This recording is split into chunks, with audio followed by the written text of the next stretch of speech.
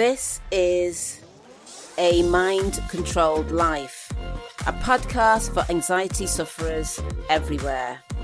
Wake up each day feeling less and less anxious, but with more and more control, with your host, Elaine Blidgeon.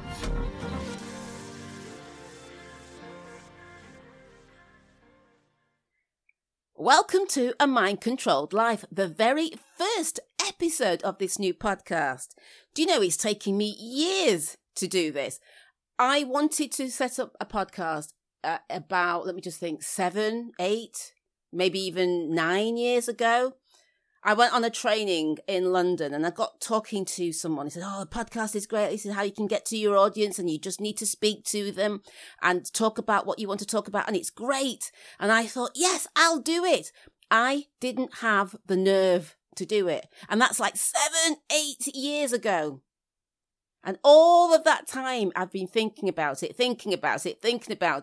trying a bit here, trying a bit there, recording a few bits. And it's only now that I'm able to do it. And this is one of the main reasons why I believe in self-coaching.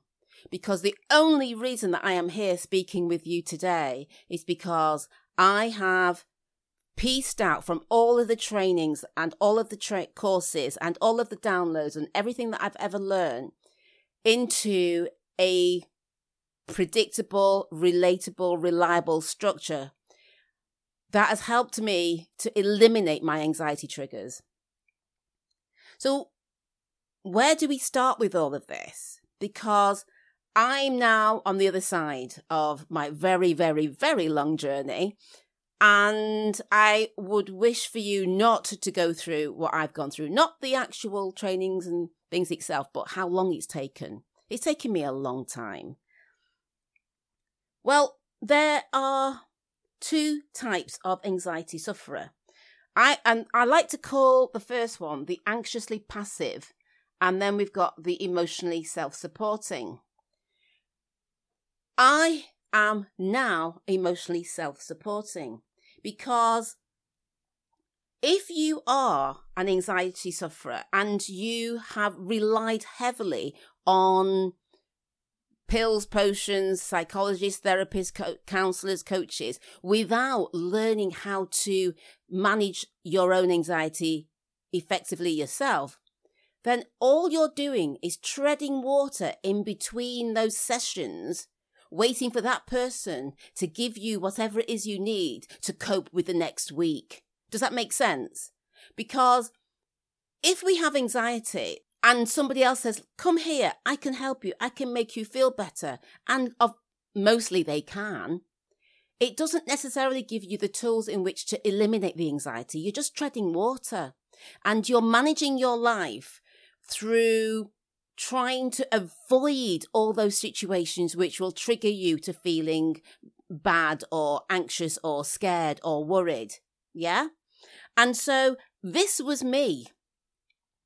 I didn't know how to not feel like that. For me, it was normal to put myself down and to berate myself. It was normal to have a panic attack if I touched something that was what I thought was contaminated. It was normal for me to feel paranoid and insecure when I was in a group of people. But obviously, it's not normal, is it?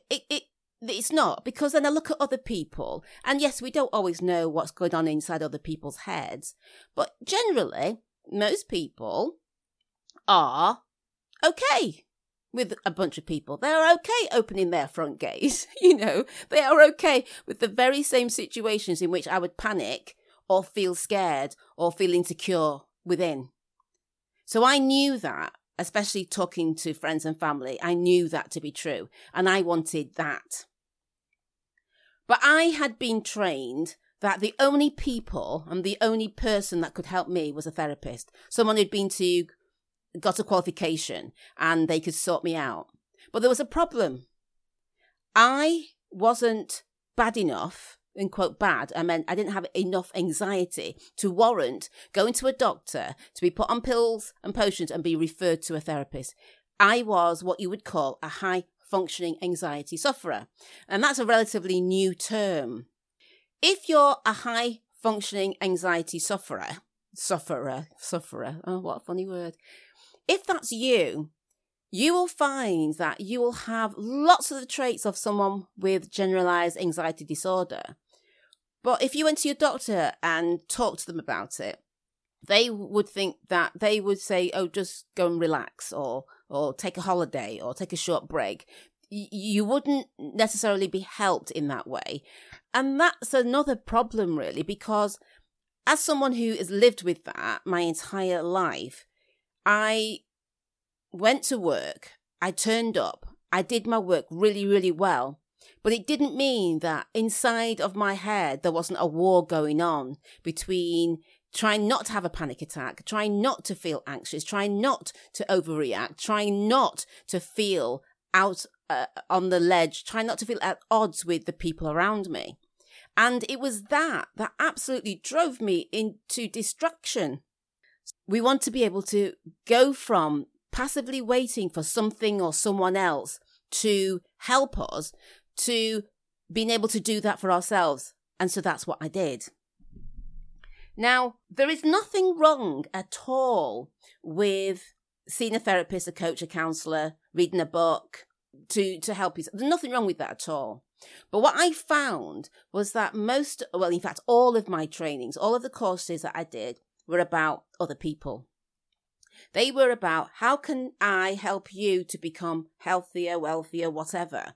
It wasn't really about me helping myself to be like that. So what I've done, or what I had to do, is I had to then figure out how to turn that around and use self-coaching tips and techniques to coach myself. If you talk to anyone, if you talk to other coaches out there, most people believe that you can't coach yourself because they'll say things like, well, you can't coach yourself because you can't stand back from yourself to coach yourself. It's not true. Maybe for them, they can't coach themselves, but I know for sure that the only reason that I am here now is because I coached myself.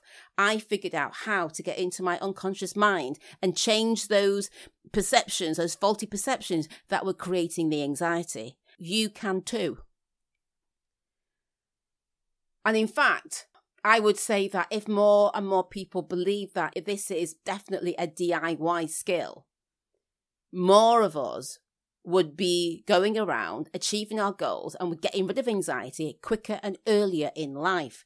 Instead of having to wait until, you are an adult and you've spent years and years and years battling with the anxiety, or having to go on pills and potions because you don't know how else to cope. So what's the aim of all of this? The aim is to wake up each day feeling less and less anxious, and each day feeling more and more in control. And this takes us right back to the title of this podcast, which is A Mind-Controlled Life, where you are controlling your own life. So where do we start? Okay, if you are a seasoned self-helper, you will have lots of tools, lots of tricks in order to be able to read them, to make you feel better. But what I want to introduce you to is the tool to help you on your self-coaching journey. I absolutely believe 100% in self-coaching because that's what saved my life. Self-coaching healed me of my anxiety. It made me it made me react and do the things that I always wanted to be able to do that I couldn't do before. So we start with awareness. We start with acknowledging that, okay, I've got anxiety, or I'm a worrier, or I stress out too much. And it's really important that you admit that to yourself, because without admitting, nobody else is going to know about this. This is the beauty of doing it yourself. You don't need to admit anything to anybody. You just got to admit to yourself that you have something going on and give it a name. And for me, I had generalized anxiety, I had OCD, I had paranoia, I was insecure, low self-esteem. I most definitely did not believe in myself. I was a perfectionist, actually probably am still a perfectionist. And the list goes on. So because I had so many issues, it was easy for me to name something. But that is definitely the first step. The next step is, what do you want? Yeah, what do you want? Now, when I ask my clients what they want, I can absolutely say that that's the hardest question that they can't answer. They find it really difficult to know what they want. They know what they don't want, but they don't necessarily know what they want. So I can say, what do you want? And they'll say, okay, well, I don't want to feel bad when I'm at work. I don't want to feel like a fool when I'm standing there giving a presentation. I don't want my partner to keep arguing with me and I then shut up or sit down or feel belittled. And the thing about not knowing what you want, you can't get what you actually do want. So let's just say you're going on holiday and I say to you, where do you want to go? And you say, well, I don't want to go to New York. I don't want to go to the Maldives. I don't want to go to Blackpool. I don't want to go to my Aunt Ethel. Well, I don't know where you want to go, and neither do you. And so that's why it's really important for you to actually figure out where you want to go. Not where you want to go, what you actually want. So when you've done that, then a slightly more involved question could be, how is the problem that you have manifesting in your life? How's it showing up? So if you know that you have a problem with anxiety in, say, a social setting, how does that show up? Is it that when somebody looks at you, you feel so self-conscious that you start ruminating inside your own mind and you don't know what to say? Or is it just a thought of walking into a room on your own and you think all eyes are on you? How does it show up? That's important too, because that will show you whether the change that you're going to implement is actually working or not. And let's just talk about change for a moment. There's this idea that when you change it's this big thing, when in actual fact, it's the tiny, tiny, tiny little details that show you that what you're doing now, you're on the right track. So let's stay with this example of social anxiety. And for you, that may be when you walk into a room on your own, you feel that all eyes are on you, and so you start to feel self-conscious. As you can tell, I'm talking about myself, yes? Okay. When you do whatever intervention that you're going to do, and you're then looking to see if it's made a change in your outside life, not just inside your head, but out there in the real world, you notice that the next time you walk into that situation, that you still feel self-conscious. You think, it didn't work. But it may still have worked. Because this is where we need to get super, super, super detailed. If you start to analyse the duration in which you feel self-conscious, or to the level to which you feel self-conscious, and then you compare it, you might start to notice that you may feel self-conscious for the first 5 seconds, 10 seconds, minute, hour, whatever that is, and it's gone down slightly. Or the intensity of that self-consciousness may at first be in a level 8, but now it's a level 6.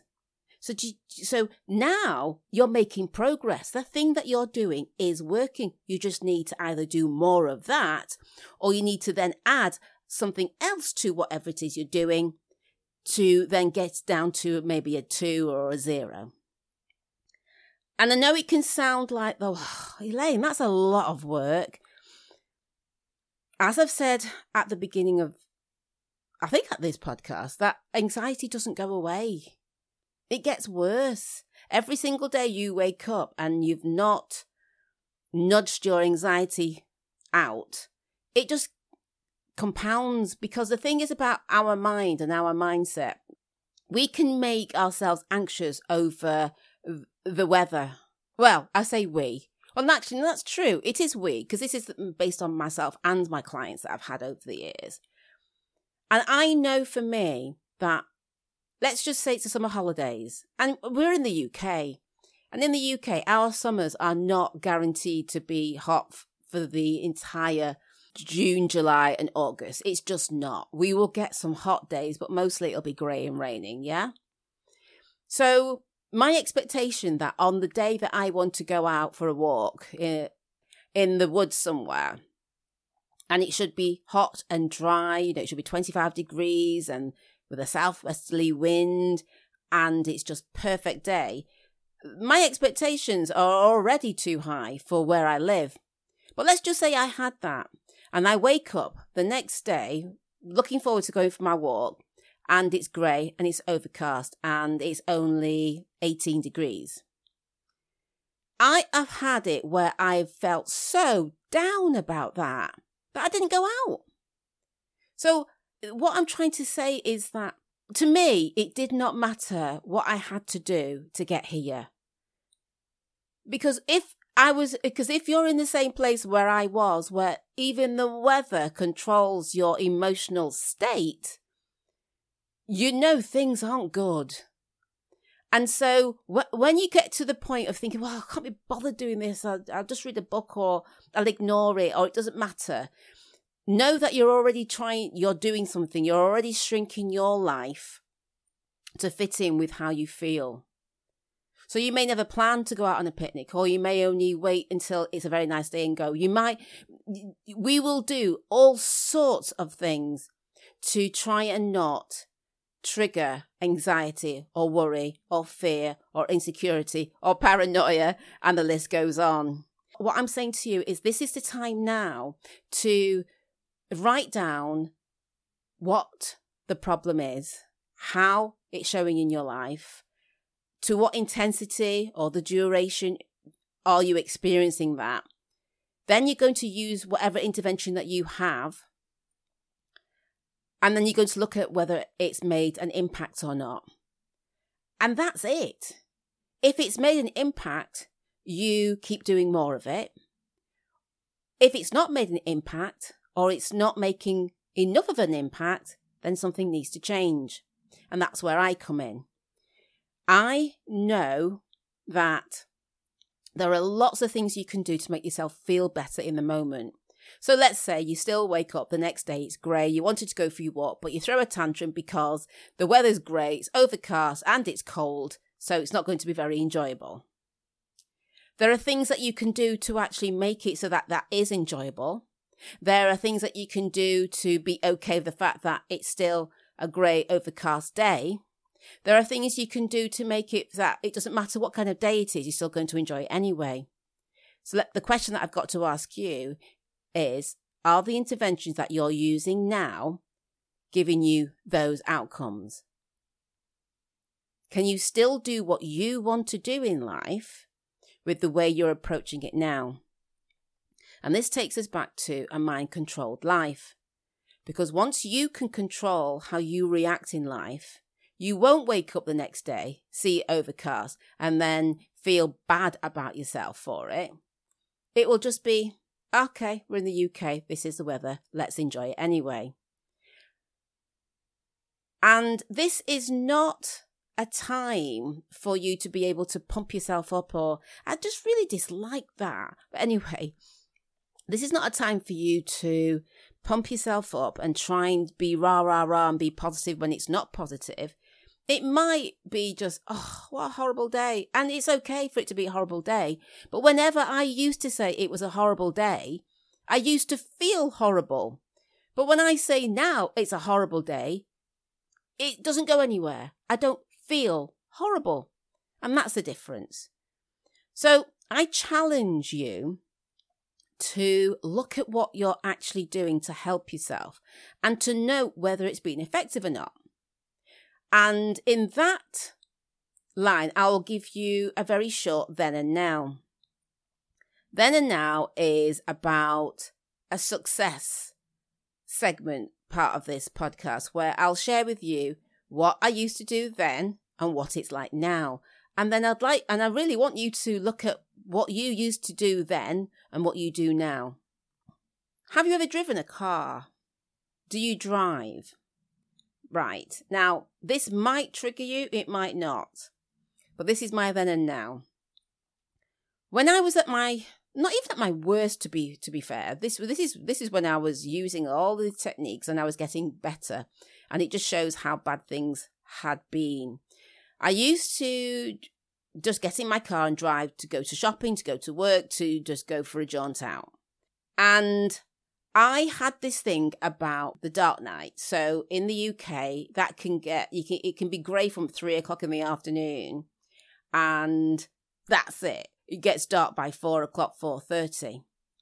And I struggled with that for a long time. And there is a reason why I struggled with that, which I'll go into, I'm sure, in other podcasts. And it meant that if I was driving and it was getting to be near enough to the 3 o'clock mark in the winter, I'd start to feel anxious. It's anticipatory anxiety. I was starting to anticipate something bad was going to happen whilst I was driving my car because it was getting to be dark. And the worst time that would trigger would be when it came to an intersection. So like a crossroads, but from on the motorway or a B road, and I was crossing the intersection, I would have this terrible panic anxiety that there was a car or a lorry was going to come and sideswipe me and I'd be dead. That's what I lived with every single time I got into my car in the winter, because it didn't just happen just because it was nearly 2 o'clock or 3 o'clock. It happened the moment I woke up in the morning, and I was hoping and praying that I'd be able to get home before it got dark. And of course, if you're working, that's not always possible. Or if you're going shopping, because we can't stop our lives at 3 o'clock because it's going to be dark by 4. So I would just be anxious throughout the entire winter months and only feel better when it got to spring and summer, because it was lighter in the mornings and it was lighter in the later afternoons. And in fact, things got so bad for me that I tracked how much daylight we had left each day. And I know when the shortest day is, and I also know when the longest day is. And I just know that now because I used to track it. And my moods would change absolutely as soon as the clocks went back in October. That was then. Now, I still know when the shortest day is and the longest day is. But I can be out. It was so interesting. I was actually out at 4 o'clock, 5 o'clock, whenever it was dark. And I did not feel a thing. And I was going across an intersection and I wasn't due home until about 6 o'clock. And it was because I didn't feel anything. I was thinking, oh, I'm fine. Oh my goodness. And so now it's not even part of my experience. I can drive anywhere. I can get back at any time. It can be winter. It can be spring. It can be summer. And I'm just saying this as an example to show that what I had to do was change how I perceived myself in that situation. And it's gone. I don't need to ever work on that ever again, if that makes sense. And this is a more advanced part to your own self-coaching. There are tips and techniques that you can use, and they work within the minute. They work short term, but then you have to keep topping them up, so to speak. And I didn't want that either. There are too many triggers to do that successfully. So with this one, my driving now is calm, it's peaceful, it's restful, it's relaxed. I feel no anxiety, no matter what time of day it is, no matter what the weather's doing, no matter what time of year it is. So what's your then and now? Do you have any then and nows? I'm sure you do. And it would be good to acknowledge what those are and think about, how did you do that? How did you change from where you were to where you are now in that particular context? And write that down, because that's going to be part of your success strategies. Yeah? if you're not there yet, if your then and nows rely on you to constantly be saying or doing something to keep it going, then I would put that as a no, not a then and now, because you want to be able to get to the place where you don't have to pump yourself up. You don't need to do any interventions at all. You're just okay. So I'll leave you with that, and contact me and let me know where you're at on your journey. And remember that a mind-controlled life is a life where you can wake up each day feeling less and less anxious, but with more and more control. I'll speak to you soon.